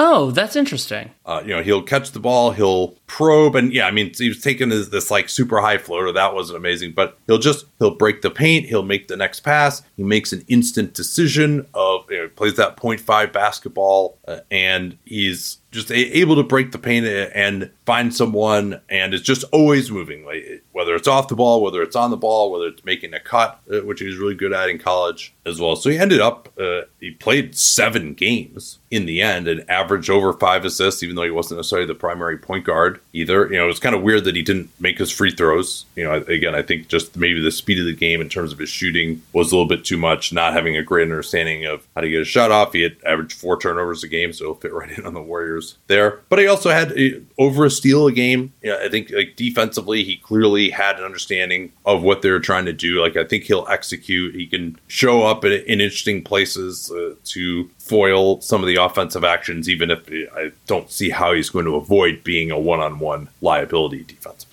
Go ahead. One of the things that's just hard to square up with Podziemski is where the jump shot is, because so he transferred to Santa Clara from Illinois and barely played with the Fighting Illini.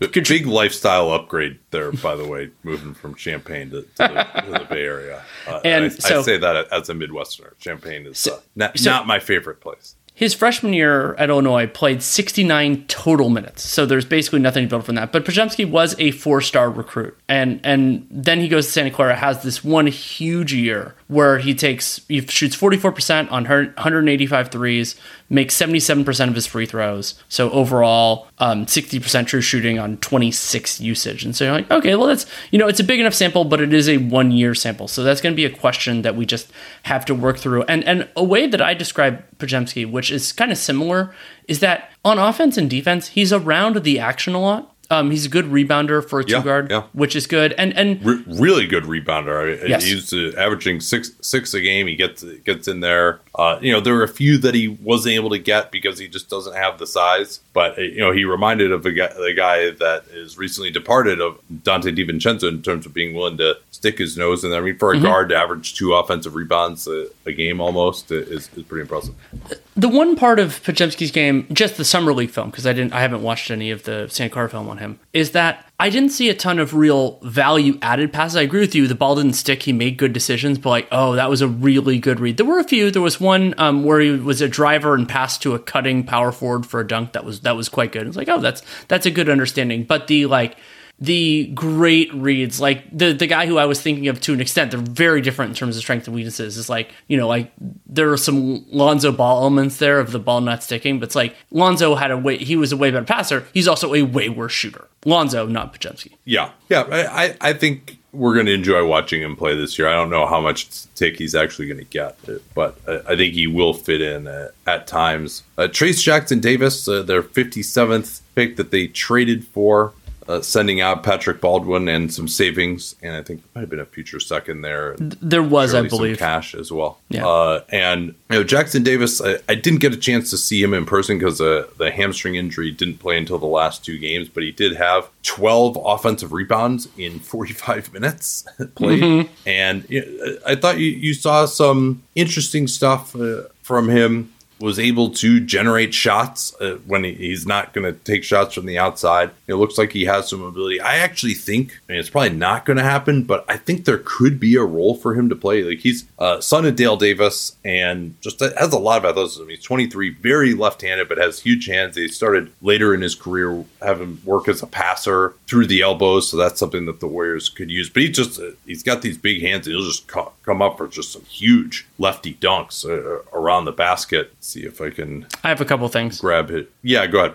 So Jackson Davis, first of all, ridiculously effective. 68% true shooting on 22 usage. Was his 30.7 PER was fifth among qualified players. That's how Real GM does it. But he only played in 2 games, so we're small sample size here. The way I described, I had at one point in my notes, Jackson Davis, 6'10" with a 7'1" wingspan. This will be his age 23 season. Is that he has a really good understanding of when to screen and when to roll. And I described him as a more intellectual offensive player than most young bigs, though he's also older than most young bigs because he's already 23. But that is extremely valuable, the idea of kind of knowing what you're supposed to do. And Jackson Davis on both ends of the floor had a lot of right place, right time situations, including as a finisher where like he flashes the basket, he becomes open at exactly the right point, either for an offensive rebound or for a pass, and got that in there. That's part of how he was so efficient, is that it was fitting really well within the flow of the offense.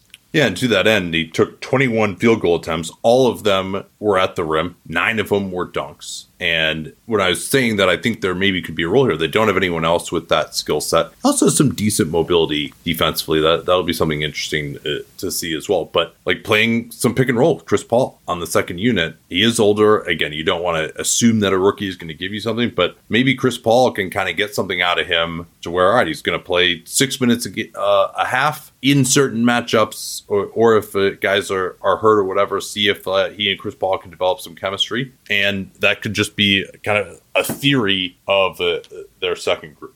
It's also funny because Jackson Davis, like you see some of the template there could be like the surprisingly successful Chris Paul at power forward, Dario Saric at center minutes for the Suns a couple years ago. Well, the Warriors also have Dario Saric who can play second unit center depending on how they want to do it. And I wouldn't be surprised to see those two gentlemen, Saric and Jackson Davis, play together at times. The other question, so 2 other things. You brought up the mobility. One of my favorite plays from Jackson Davis was he had a really nice recovery block where he got out to the driver and then went back to the roller and was able to block the shot. That's not something that a lot of big men can do, and like to make the read, to time it right and everything else. And then the question that I dealt with Jackson Davis, and in part this might be dictated by the jump shot and rim protection, is do you kind of bulk him up more to make him a full-time center, or do you keep him more fluid as athletically as a 4-5? Maybe you can add some weight without losing that fluidity, but I like him better as an agile player, but it's just typically it's so hard a needle to thread physically. Just he's not going to be good in these matchups, but he can make it work. Yeah, I think he's just going to be a center. I mean, because he also has no shooting range. He tried to improve that a little bit in college. It's not going to happen. There's no reason for him to ever take a 3, or certainly not a mid-ranger on this team. So yeah, I mean, he's going to play center. But I think, his speed and mobility is probably a bigger asset you wouldn't want to necessarily. And he's also just so explosive off the ground. Like if he can load up, and especially with his big hands, like he can just crush some big lefty dunks like in guys' faces in pretty spectacular fashion. And then we could just briefly talk about Lester Quinones, who was on a 2-way last year and I believe is still a free agent. Surely they want to bring him back. He signed another 2-way. Oh, he did. Okay, good. Yes. Well, that's but just so we don't have to talk about him too much because he's not on roster. But he averaged 22 points in 7 games, and you can go back to listen to one of our episodes a bit ago in which I interviewed him. Really hard hitting stuff about what it was like to get the first ever flopping technical in the NBA. But yeah, he shot it extremely well on 9 3-pointers per game and averaged 22 per game for the Warriors Summer League outfit. The sweet sound of sports you love from Sling. The collide of football pads. The squeak of shoes on a basketball court. The crack of the bat on a home run. The slice of skates cutting across the ice. But what about this one? That's the sound of all the sports you love, all at once. Starting at $40 a month. Experience it all live with Sling. At Bet365, we don't do ordinary. We believe that every sport should be epic. Every basket, every game, every point, every play. From the moments that are legendary to the ones that fly under the radar. Whether it's a three-pointer at the buzzer to tie the game or a player that goes 2 for 2 at the foul line. Whatever the sport, whatever the moment. It's never ordinary at Bet365. 21 plus only. Must be present in Virginia. If you or someone you know has a gambling problem and wants help, call 1-800-GAMBLER. Terms and conditions apply. We got a little bit of extra time here. Should we just talk about that Dosunmu contract? I thought that was an interesting one.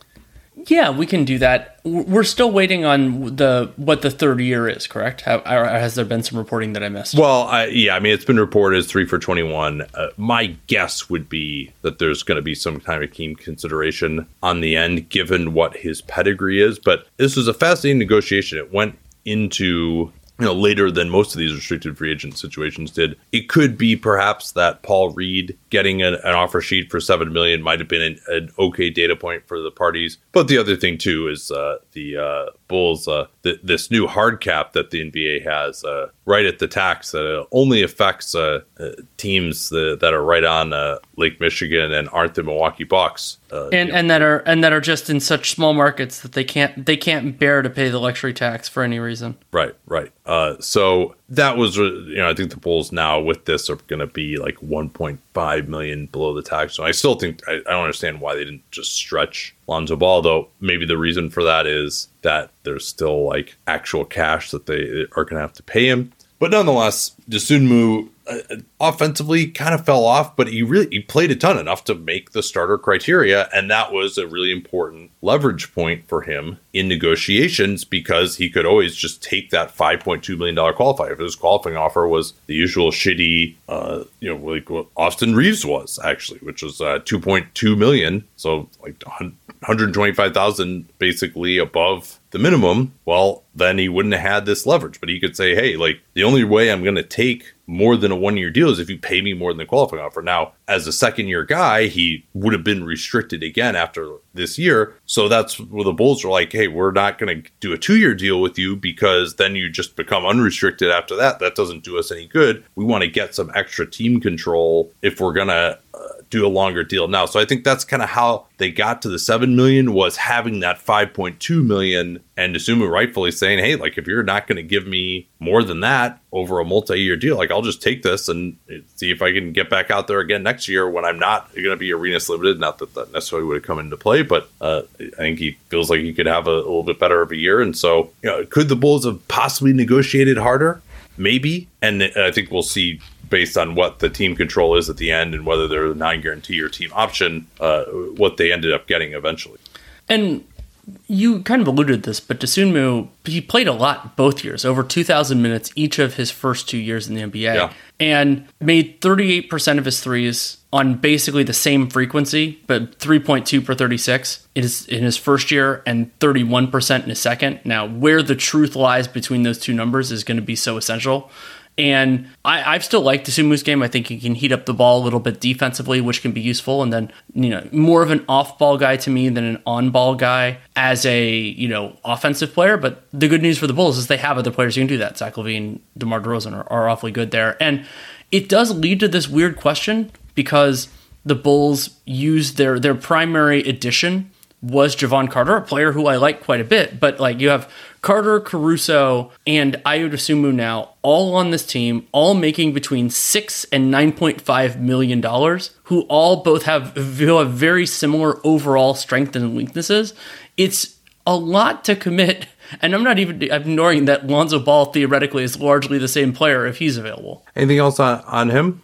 Well, I'm interested, like you, in what the third year is going to look like for Dosunmu, and I brought up these three guys with overlapping skill sets. My assumption is that not all three of them are going to make it through these next 2 seasons as Bulls, that one of them at least will get moved to somebody else. But does that happen through that player augmenting their value? Because presumably the Bulls would be wanting to keep the players who play well enough to do that. So I wonder how Arturis and this front office intend to play this game, because lower usage guards who are defense first are, they can be valuable, but they kind of have to pick your spots with it. And like the thought I had when they signed both Carter and this is like, oh, well, then they could have traded Caruso if the asking price, if somebody actually like gave them a reasonable offer. So a few other news items to clean up since we last spoke. The Spurs got Lamar Stevens in that sign and trade that enabled the Cavs to get Max Strus. Remember that Jetty Osman came over as well. And I think the Cavs gave up some other consideration. But they have now waived Stevens. He was going to be guaranteed. Doesn't really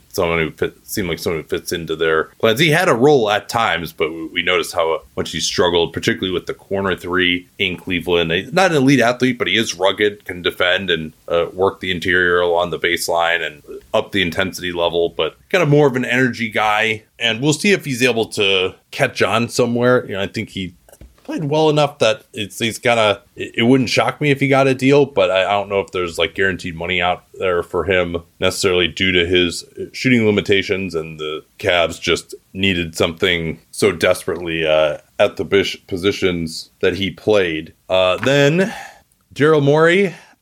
We're back here with Daryl Morey and local radio interviews discussing a player who wants to be traded. And Morey acknowledged that James Harden does not prefer to be in Philadelphia, but this is a familiar refrain, as it was with Ben Simmons. He says, if we look to do a trade, it's going to be one of two things. It's either going to be for a player who continues to help us be right there like we were last year, or it has to be for something we can turn into a very good player. Now, he hasn't specifically said top 40 player that he said the Simmons negotiations, but he said if we don't get that player, then we're just not going to do it. And if James were to turn his mind around, we would all be thrilled. But at this moment, he does prefer to be traded, and we are attempting to honor that. It's going to be hard for the Sixers to simultaneously trade James Harden for a package that makes them a similarly good team. That's just not the way these trades normally happen. And if and particularly as we talked about, because they have these cap space aspirations in 24, to trade James Harden to get back a player who also is an expiring contract, gives them that flexibility in 24, and that seems just utter pie in the sky. Well, and what might even be more pie in the sky is somebody who's so good that you would prefer them to cap space that the team is actually going to trade for James Harden.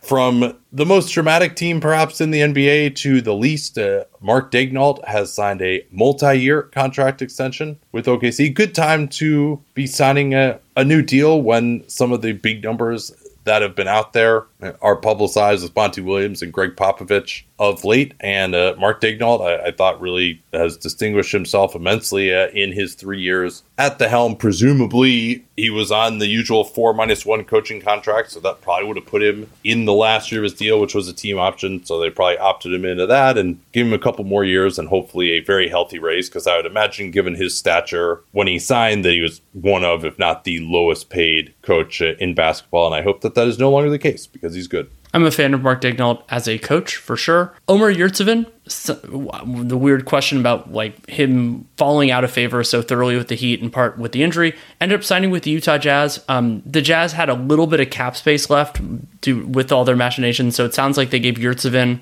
a portion of that, so a little bit more than his minimum, and probably in part for getting a little bit more than his minimum. And as a note, it's half guaranteed, so $1.4 million until the cut down date, and then 24-25 is, I believe, at his minimum and not guaranteed until the league cut down date. So Yurtseven, he'll have an opportunity to compete for minutes on the Jazz, but considering he had this really productive stretch when Bam was hurt in 21-22, could have been bigger at some point.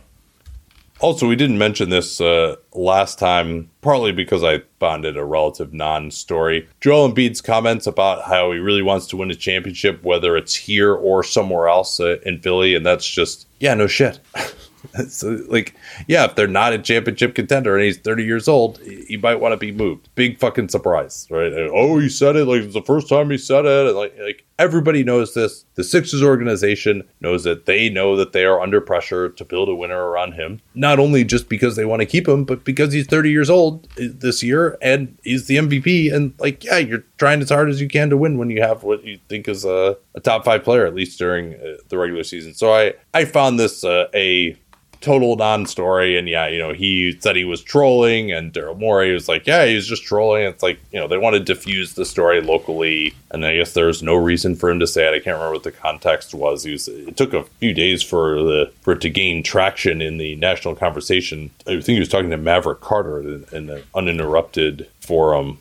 But this, to me, everyone knew this already. The fact that he said it, like, I don't know how calculated it was. If it was, well, I'm sure he was saying the same thing behind the scenes. And this is one of those things where he's probably not going to put more pressure than they're going to put on themselves, unless there's a feeling of like, well, maybe they're going to kind of like punt on this year and have the cap space plan for next year. And maybe they feel more pressure that they have to be good this year. But we've been through this with Ben Simmons. They weren't going to punt a year of his prime then. They ended up getting James Harden, which was the right move. So even if he is putting this pressure on him, on the team, this idea of like, oh, well, we better trade James Harden just for like whatever the best package is now, that still kind of sucks. Like, I think at a minimum, the Sixers, if they don't have that package out there, are going to bring Harden back. Maybe the Clippers just aren't that interested in Harden. That's where he wants to be. If they're not, if you're Daryl Morey, you can just say, hey, you know what? Like, we tried to do you there. They don't want you enough to do this package. Like, this is the best place for you to play basketball this year and get the money you want to. Now, there's been more reporting that Harden and Morey, like, their relationship is now fraud and non-existent and all that, and after being such good buddies over the years. But ultimately, these Joel comments, I consider them, at least for my analysis, to be, it doesn't change it at all. I agree. And speaking of former Nets guards that took less to facilitate better teammates, the Dallas Mavericks, it seems like part of the sales pitch to Kyrie Irving was take a little bit less, though they did some stuff with unlikely bonuses, so that we can use the full mid-level. And they presumably intended to do so, and there are still players. But the Dante Exum contract is notable in this respect, because the Mavs brought in Seth Curry and they brought in Dante Exum. Those guys are making and Exum is getting more than his minimum. It's not a minimum deal. It is getting $3 million for this year and then has a non-guaranteed 3.15 for next season. Why that's significant is because the Mavericks do not have bird rights on Dante Exum. They have to use an exception, and there isn't enough, using the taxpayer mid-level if they want to do it with Curry and Exum. So they're dipping into their non-taxpayer mid-level to give Dante Exum slightly more than his minimum, which means that they're probably not going to do this. And unlike the Sixers, who really used the flexibility that James Harden gave them, though James Harden gave them more, and potentially that led to, but the House negotiations led to the tampering penalty.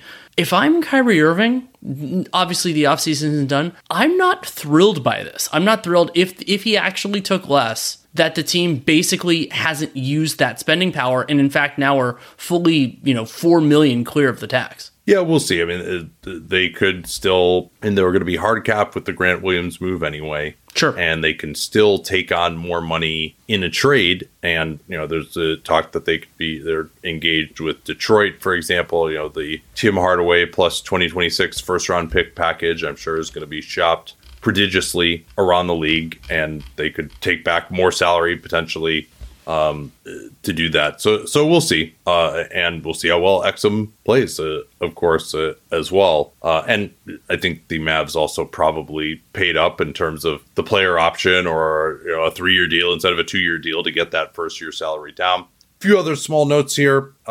I did a little checking around, and it seems like some people were surprised to recall that the cap is only projected for $142 million next year. When we've seen these 10% raises, it did go up the maximum 10% this year. Of course, the national TV deal will kick in for the 25-26 season, and then surely will lead to 10% raises for quite some time. However, that's basically less than a 5% raise is projected for next year. And I did find out that the reason for that is because of the uncertainty with the RSNs and how much teams are going to get paid from the bankruptcy of Diamond Sports, which operates those Bally Sports stations. So that's the reason for that. We don't know exactly where that's going. I'm sure the NBA is being very conservative in that estimate, but that is apparently the reason why it's lower than some might have thought. Quick piece of business. The Brooklyn Nets have waived Edmund Sumner, who pushed his guarantee date back in order to facilitate that. We've seen other guys like Jason Preston do that. We don't have a resolution with Preston and the Clippers just yet. I think Sumner deserves an NBA contract. I'm a little bit surprised it's not with Brooklyn, but they do have some things to work out. And then going back to the RSN thread, Phoenix is moving forward with their plan to put games over the air, free broadcast television. They intend to show games on several over-the-air stations that are owned by Gray Television, and the Suns expect this to triple their reach compared to cable. Yeah, because as we know, there are a lot of cord cutters, and the other thing that they can do too now is they can launch a direct-to-consumer option themselves rather than having to go through having those rights owned by Diamond Sports. You'll recall that Diamond Sports had actually sued for the right contractually to match any offer, and the judge was sympathetic to that argument. But then it turns out, as per Brian Windhorst, that Diamond Sports was not willing to match this offer from this Gray Television. So that would indicate to me that at least they're getting something pretty decent. Now, Diamond Sports, of course, was headed towards bankruptcy. I don't know how much they could have actually afforded, but presumably if it had made economic sense for them,